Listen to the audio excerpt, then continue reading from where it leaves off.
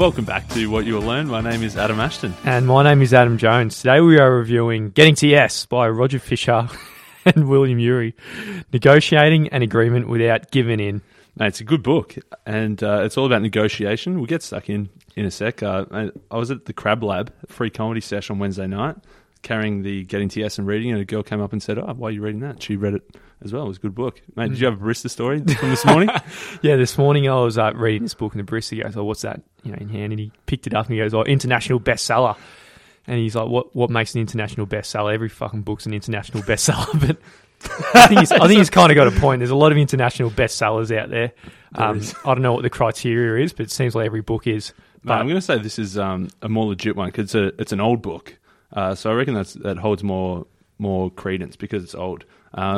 These guys have been working together since 1977, the book says, and they've been writing a lot of negotiation books. I think it's a winner. Well, I see where you're coming from because it's that old. It must be good if it's been perennial to last this age, and if it's still applicable today, which it definitely is. So I'm looking forward to getting stuck in here. We should get stuck in. There was a long intro, but let's go into the intro. Negotiation is a fact of life. Everybody negotiates something every day. It might be discussing a raise with your boss. It might be lawyers settling a lawsuit. It might be negotiating with a stranger to find an agreeable price for a house, or it might be just discussing with your husband or wife where to go for dinner or what movie to watch. So the definition is negotiation is a basic means of getting what you want from others. It is a back and forth communication designed to reach an agreement when you and the other side have interests that are shared and others that are opposed. Yeah. So negotiation, like every negotiation is different, but there's principles, they say, within every negotiation which are the same, which is exactly what this book is about. And the first type of negotiation they talk about is the wrong type, but it's the type that everybody uses, and they call it positional bargaining. And that's where you take a position, the other side takes a position, you hold firm, and then try to find some kind of middle ground where everybody compromises to somewhere in the middle. So each side, in this case, takes a position and argues for it and makes concessions to reach a compromise. So, you're going for a negotiation for a 10 grand pay rise, you speak with the boss, and then all of a sudden you negotiate and you take positions and you compromise to be, maybe a 5 grand pay rise or something like that. From a high ground academic perspective, the ideal negotiation should be something that produces a wise agreement for all parties. It should be efficient in terms of time and cost, and it should improve or at least not damage the relationship. And that's like the academic criteria, and the traditional positional bargaining that everybody uses violates all three of those. So the first one is that arguing over positions produces unwise outcomes. So because you pick a position, you pretty much tend to lock yourself into that position, even though it might not be ideal for you.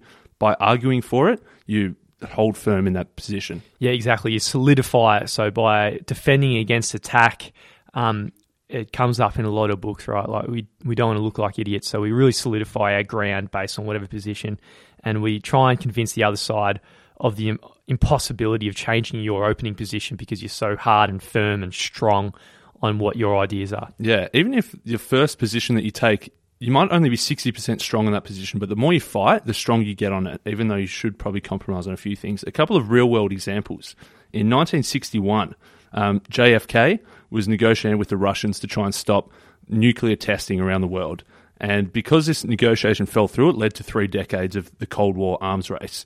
So the reason it fell apart was the US wanted to do 10 inspections per year, inspections in air quotes, and the USSR said, no, you can't do more than 3 inspections. And because they were so far apart, talks broke down. USSR didn't want to do more than 3, US didn't want to do any less than 10. But the issue was they didn't even say, what is an inspection? Is an inspection one dude in a lab coat who goes in for a day and has a bit of a look around, or is an inspection 100 people that go to Russia for a month and comb over the whole country? And they didn't even define what the inspection was. All they did was they got stuck in the weeds of fighting 10 versus 3, and it fell apart and led to 3 decades of the Cold War. So arguing over positions is inefficient. It takes up a lot of time because everyone's so rigid.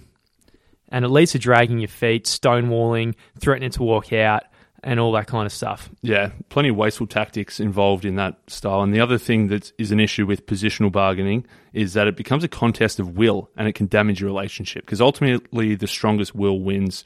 You pick a position, the other person picks a position. Whoever's the weaker backs out, and then the loser is going to be bitter forever after that. So it's going to kill your relationships as well. So this has all been a big setup. So positional bargaining is Cross bad, that one out. And That's this a is big no. It's a big no. And what the solution he provides, or they provide in this book, is principled negotiation, which is the grandpapa daddy of the alternative. Yeah. And the 4 key components of principled negotiation is people, so you need to separate the people from the problem. Interests, so focus on interests, not positions. Options, inventing multiple options looking for mutual gain. And then criteria, insisting that you base this on objective criteria. And that's what the next 4 chapters are about, one each. And this is the method of principled negotiation. Let's get stuck in. This is the method. So number 1, what we need to do is first separate the people from the positions. Now, egos tend to become involved in substantive positions, and the relationships tend to be entangled with the problem, right? So we need to separate people's position and don't make it personal. Separate the person from the problem. So we're just dealing with people at the end of the day. That's the whole thing. Every negotiation is people and personal relationships. So we need to remove the person from their ideas. And this chapter is all about what we can do to best focus on the person and make it a strong personal, interpersonal relationship here before we get into the deep dive of the negotiation. So the big one here we need to do is we really need to see the position as the other. We really need to see the situation exactly how the other side sees it. And they say this is the most important skill that a negotiator can possess. And it's not just enough to know intellectually what they're thinking. You got to really understand empathetically exactly how they're feeling about the problem, and really deeply understand what they're looking for. It's important to note that by understanding their point of view doesn't mean you're agreeing with their point of view, but if you don't truly understand their intellectual ideas plus their emotion behind their ideas, you're never going to be able to negotiate effectively. So you need to be empathetic. You need to get in their shoes and truly understand what are they talking about and why, and then you can actually start negotiating properly where you can form some win-wins. So you need to really communicate loudly and convincingly that you really understand it. So if it's like Seven Habits of Highly Effective People. Seek first to understand, then be understood. So really let them know that you understand them, and then they might start looking to understand your position also. Definitely. A few other ideas that they say about the people side of things is you need to give the other side a stake in the outcome and get them to participate in the process. So by working together to come to a solution, if everybody works together, they feel a part of it, they're going to be more on board with the eventual outcome.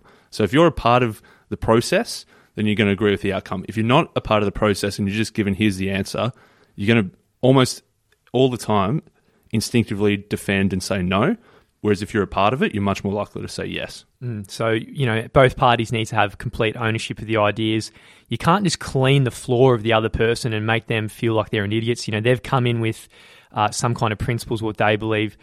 They need to feel like they've at least gone in what they've gotten. Their ego saves face a little bit.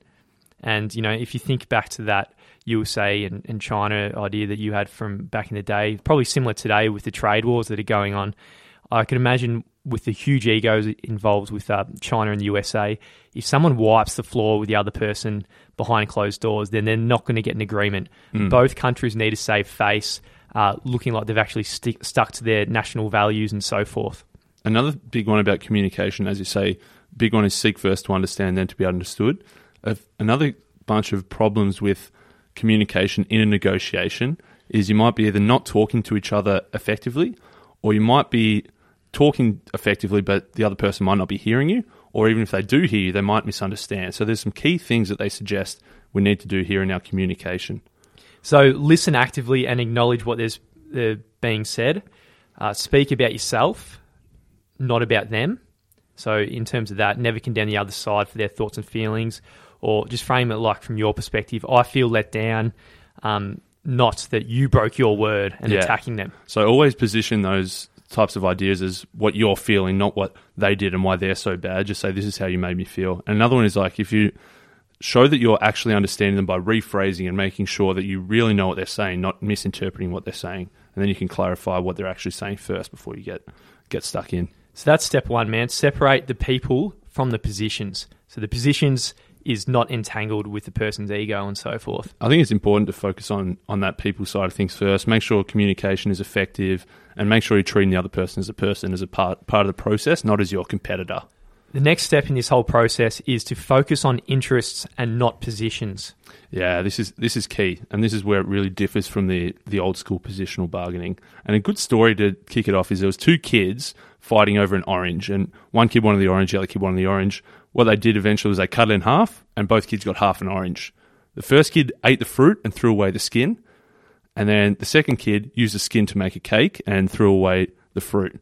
So both of them only got half of what they wanted. But if they actually focus on the interest, so the interest of one was saying, I want to eat the fruit, the interest of the other was saying, I want the skin to bake a cake, they could have both had 100% of what they wanted. So looking beyond the position of, I want this orange, look to why do they want that orange. So the position in this case would be that, yeah, as you said, they want half, they all both want half, but one step below that is the interest, I want to bake a cake. And then the other part is, I want to eat the orange. So getting to the depth of interest, you can both get a much better solution than the 50-50 cut. So what we need to do now is, earlier we've done some empathetic listening. We need to really list out their interests. What are their actual interests and think about how we can satisfy them. It's important to put that on the table rather than just saying, this is my position, this is what I want. You need to ask why, essentially. Go deeper and find the interests behind that. Because whilst you might not be able to fulfill their position as they state it, you might be able to fill 90% of their interests behind the position. So you might actually want to just even brainstorm, a list of their interests and a list of yours, so you're not just stuck on the same two positions. Now, that's a perfect segue into the third step, which is inventing options for mutual gain.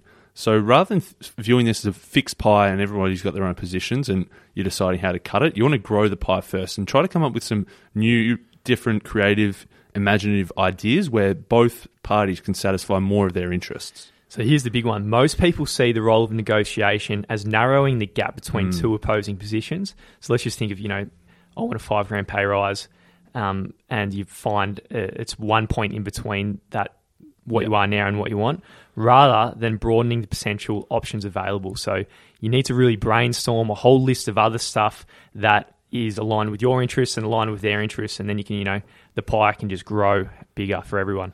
Definitely. And what they say is you want to brainstorm these ideas and you need to separate the inventing process from the deciding process, because nothing kills creativity and imagination more than judgment. So you want to just get together and throw out a whole bunch of ideas first, rather than saying this is a good idea or this is a bad idea. Just get a shitload of ideas out there, and after the idea process, then you can go into deciding which ones are best. So you might think chess is a zero-sum game, right? Someone wins, someone loses, net zero. Yeah. But what happens if the dog comes in halfway through the corridor, jumps on the chess table, blows all the pieces apart?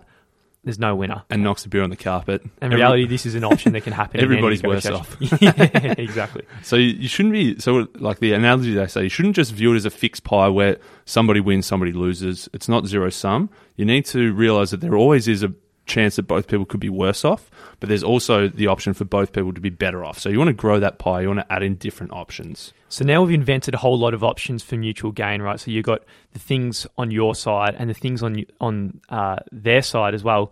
So you got to go through the list now and think, what can you invent that might be attractive for them and serves their interests, but at the same time is very low cost for you? I think that's a bloody good line they've got in there. That's the key, man. One example, a real world example, but we sort of made up. Say someone they want a 5K pay rise, and the old school position would be, okay, I want a 5K pay rise. The boss says, no, you get 0. You eventually get a 2K pay rise. That would be the old school. But the 5K pay rise, if you look beyond that, the interest behind that might be, I'm working a second job where I work one day on the weekend and it gives me an extra 5K a year. If I got a 5K pay rise, I wouldn't have to do that, so I could spend more time with my kids. So that's the interest behind that. And the boss could say, okay, rather than giving you a 5K pay rise, how about one day a week, you work from home, you can drop your kids at school, you can pick them up from school, you can play with them after school. And so that means that rather than getting the pay rise of that hard position, they've found that, okay, we all win. I get the same amount of work, you get the same amount of money, but you get that extra freedom of that one day a week. Yeah, it's a great analogy. Well done, mate. I really like that story. Just inventing some new options for mutual gain. Love it. So the next one, all right, so that's number 3. Number 4 is insist on using objective criteria. Another good one. Yeah. So rather than just saying, I want to sell my house for $450,000, then you need to think, okay, what's the objective criteria? What's the theory or the formula used to come to that thing? So not just a subjective, this is what I think it's worth. Try and find some objective measure. And it applies to all different types of negotiation. There's always some way you can use an objective criteria.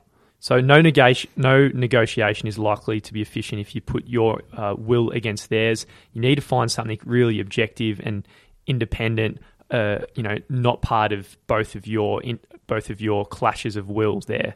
And, you just use the example of a house. So say if you're negotiating a house price, you might look at, what are the prices of the houses selling in our area and neighbourhood, and use that as the objective criteria and bring that to the negotiation. Yeah, so there's plenty of, they say there's either fair standard or fair process. So a fair standard might be looking at market value or looking at precedent, what's happened in the past, or looking at professional standards, like it might be building codes, or it might be the law, or it might be science, or it could be moral standards. So using any of these as objective criteria to find a fair standard that you can both agree on. So it's sort of like the high ground maneuver from Win Bigly. You're not fighting in the weeds, you're getting to the high ground and saying, okay, what can we agree on is a fair way to approach this? Another one, so for example, if we're back to the story of you getting your pay rise, you might, rather than negotiate there, you might look around and see what other people are paying for similar roles in similar professions in your industry, and find some, something online or something and bring that into the negotiation.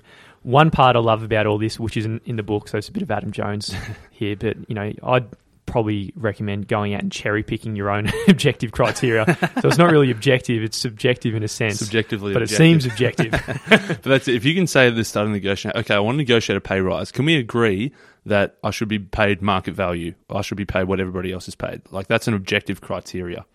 That's a standard side. The process side is like, say, kids dividing up a piece of cake. One cuts, the other one chooses. Because I was the older brother. Whenever I was cutting cake, I'd normally sort of cut myself 65%, give my brother Nige 35%, because I cut and chose. But if one cuts and one chooses, you're going to get pretty bloody close to 50-50. Another type of fair process is you should agree before you decide roles. You should agree on the arrangement first. So the example I use, which I think is great, is like, say, who gets the kids in the divorce? Before you say who gets the kids, you should say, okay, let's say one parent, the kids live with the parent during the week, and the other parent gets to see them on the weekends.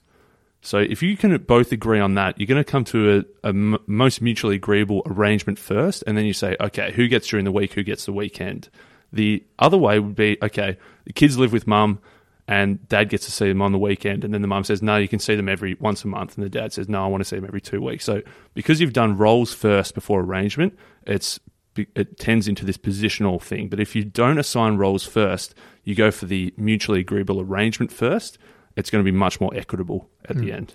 Really like it. So that's fair standard and fair process, and maybe cherry pick what's best for you. That's the Adam Jones special. The Adam Jones special is the cherry picker special. So, and there's 3 basic points to remember when we do all this. So first, we need to frame each issue as a joint search for objective criteria. Yeah, that's like the high ground maneuver. Let's find the objective criteria before we discuss the specifics. And you're both on the exact same search, and you're both on the same side of things here. It's a good move. It is. Number 2, reason and be open to reason, and as to which standards are most appropriate and how they should be applied. Yeah. He talks about how you could say, okay, let's use a bit of a chance here. Let's flip a coin. Even though the outcome might not be equal, both people had an equal opportunity to get it.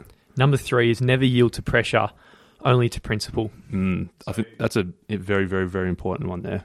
So the other person might be putting pressure on you, and it's almost like entangling the people's ego into the problem again. You need to take a step back, be objective again, and say what's the objective criteria we're going for. Yeah, rather than just the positional bargaining, the old style.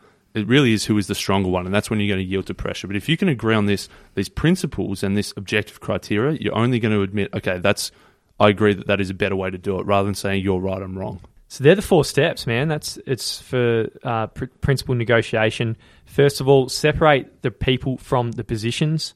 Second, focus on interests, not positions. Third, invent options for mutual gain. And fourth, insist on using objective criteria. No, I think it's a phenomenal way to approach any negotiation. It's a bit of a framework as to what you should do and how you should do it. And the next part of the book, they talk about a few specific examples of how do you apply this. It's been pretty theory-based so far. This is sort of how you can apply it, and they give some awesome ideas as to the application of these negotiation tactics or principles. So he's got more advice here in terms of negotiation and at the end of the book.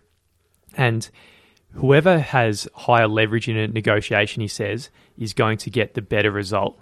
And, so at the end of the book, he really explains how you can develop more leverage so the result can be swinged in your favor that little bit more. Yeah. One tactic he talks about is ask questions, then pause. He says that silence is one of your best weapons. I think it is true. Rather than making a statement, ask a question and then pause. Wait for their response. If they give a response that isn't satisfactory, if it's a half-assed reply, don't give them the easy out. Just give more silence. And that awkward silence is going to make them rethink their answer and think, actually maybe ... and they're going to fill in the gap for you by making a more reasonable response. Rather than you saying, no, that's a silly idea, leave the silence, make them realize that it was a silly idea and give something better. I thought that was a pretty cool tactic. It takes a lot of balls to just ask questions, then pause and leave an awkward silence. But because if you're feeling awkward, they're going to be feeling awkward too. And if you can just leave a bit more silence, they'll probably fill the gap for you. Yeah, the weaker person is just going to just throw out, just panic and then just throw out something that they want just to remove the awkwardness. The other thing here is develop your best alternative to negotiated agreement. In other words, let's take it back to this example of a pay rise. So developing a BATNA in this case would be going out and developing an alternative to what the negotiation is. So you might actually go out there and get a job offer. And if you bring another job offer, put that on the table, you have absolute leverage over the other person because they know if they don't yield to what your negotiation objectives are, then it's quite easy for you to just go out and leave them all alone in the abyss. Yeah. Whoever has more leverage or whoever has more power generally wins, and it almost comes down to whoever needs it the least.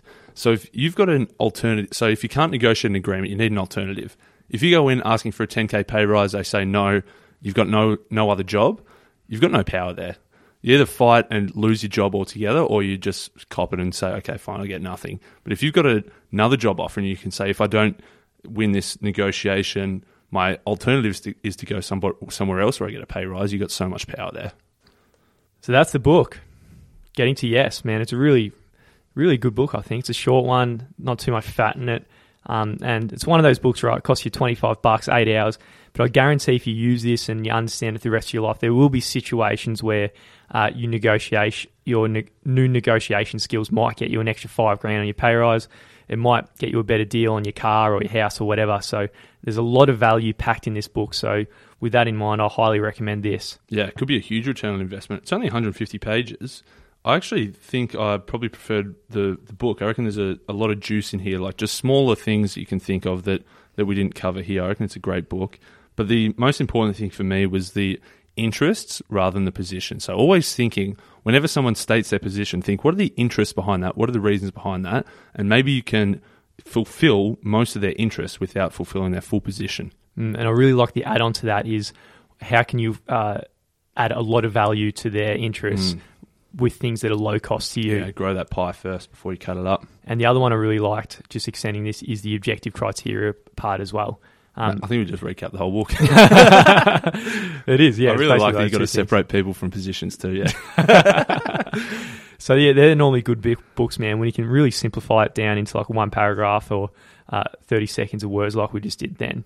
And there's some huge takeaways just underneath those. Definitely. And if you're ever buying a book and you want to grab a book online, we use Book Depository, free shipping, almost always the cheapest place you can find it. And in every episode show notes, and we've got a link to Book Depository where we get a little slice of the action. If you're buying a book anyway, we'd love it if you could click that link.